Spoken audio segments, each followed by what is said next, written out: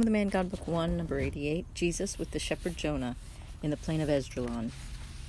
Jesus is walking along a little path which runs between parched fields, covered with stubble and full of crickets. Levi and John are walking beside him. Behind in a group are Joseph, Judas, and Simon. It is night, but there is no relief from the heat. The soil seems to be still burning after the great heat of the day. Dew is of no avail in so much heat.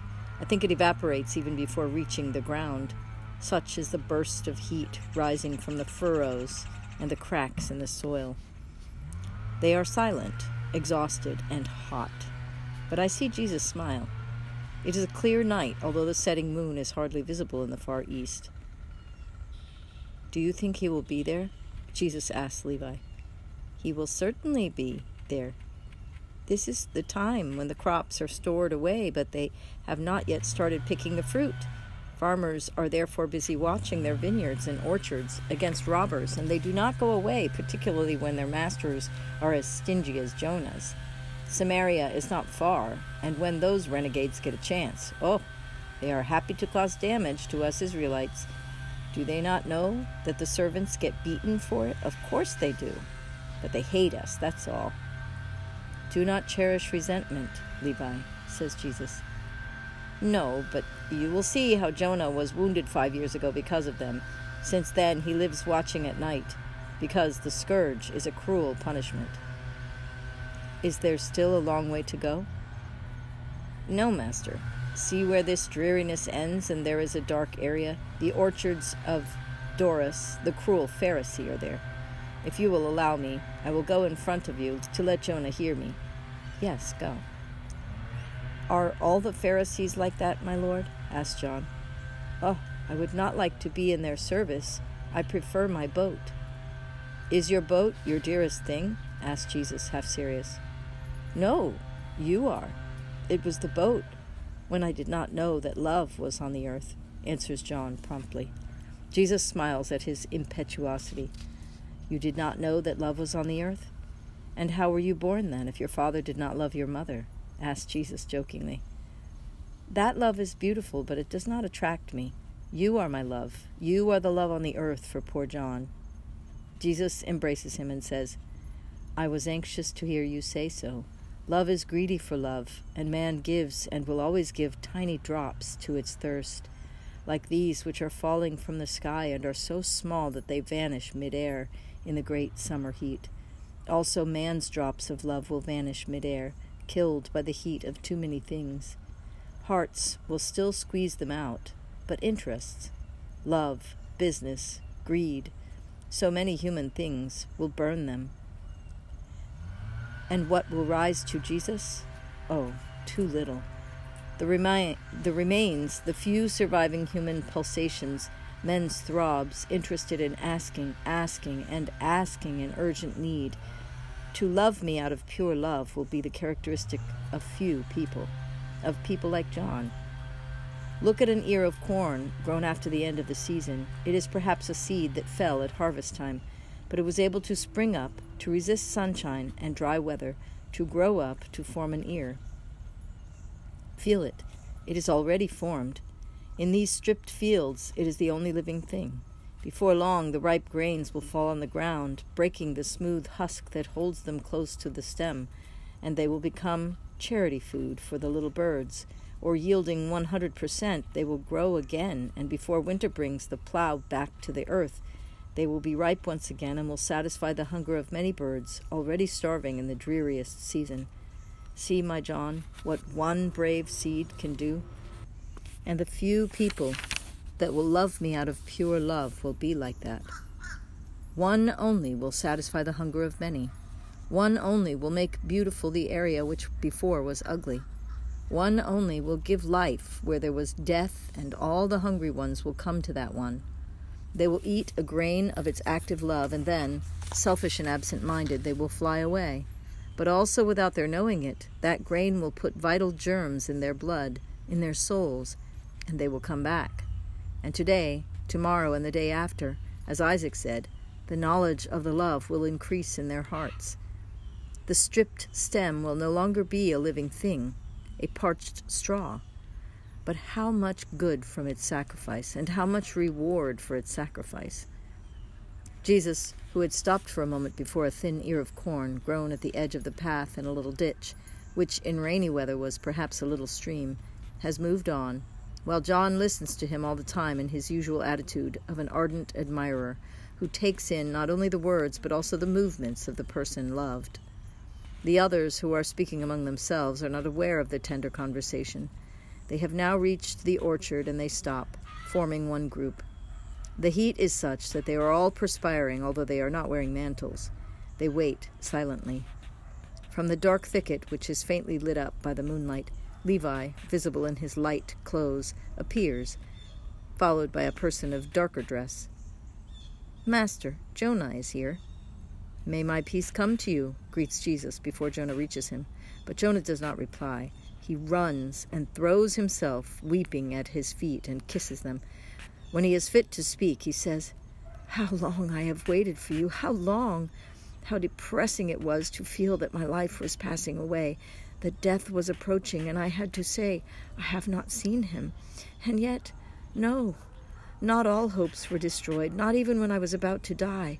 I would say, she said so, you will serve him again. And she could not have said something that was not true. She is the mother of the Emmanuel. No one, therefore, possesses God more than she does.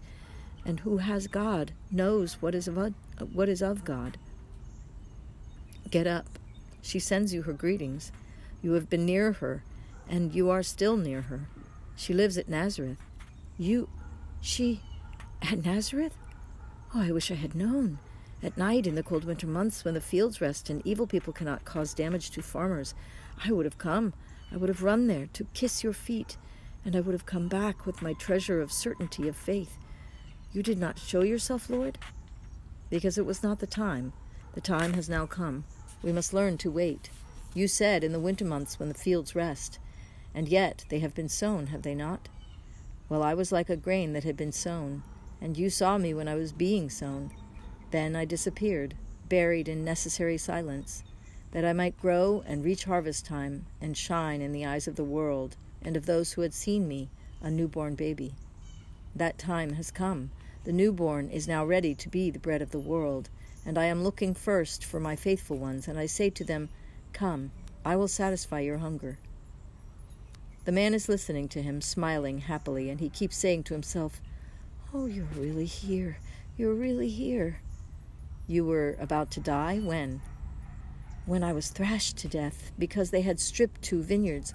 Look how many wounds. He lowers his tunic and shows his shoulders all marked by irregular scars. He beat me with an iron rod. He counted the bunches of grapes that had been picked. He could see where the stalks had been torn off, and he gave me a blow for every bunch. And then he left me there, half dead.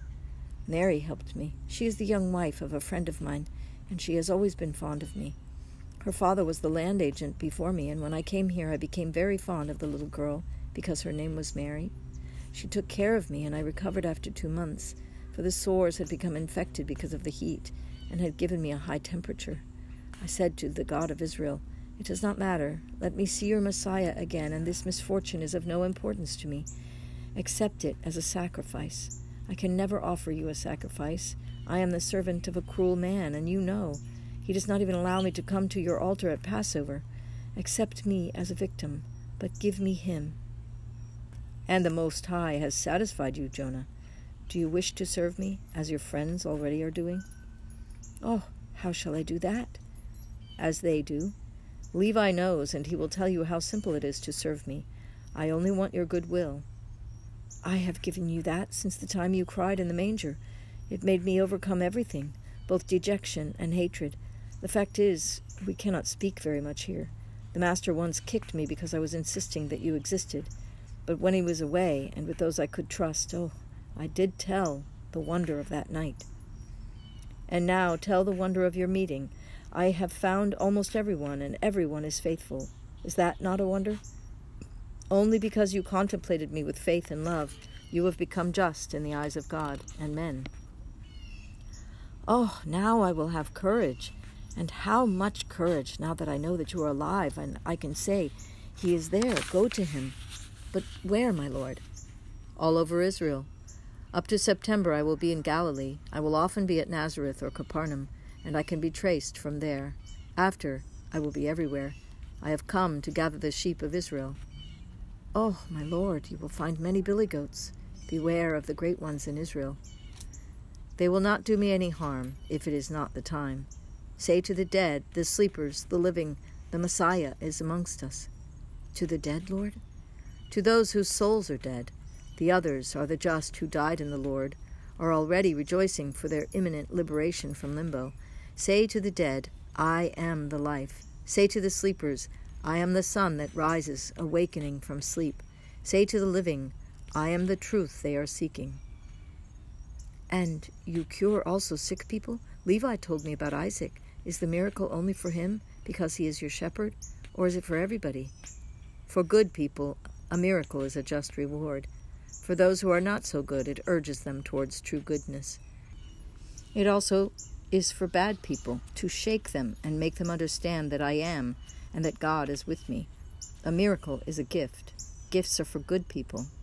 But he who is mercy and sees the human burden, which can be lightened only by powerful events, has resort also to this means, that he may say, I have done everything for you, but all in vain. Tell me, therefore, what else must I do? Lord, do you mind entering my house?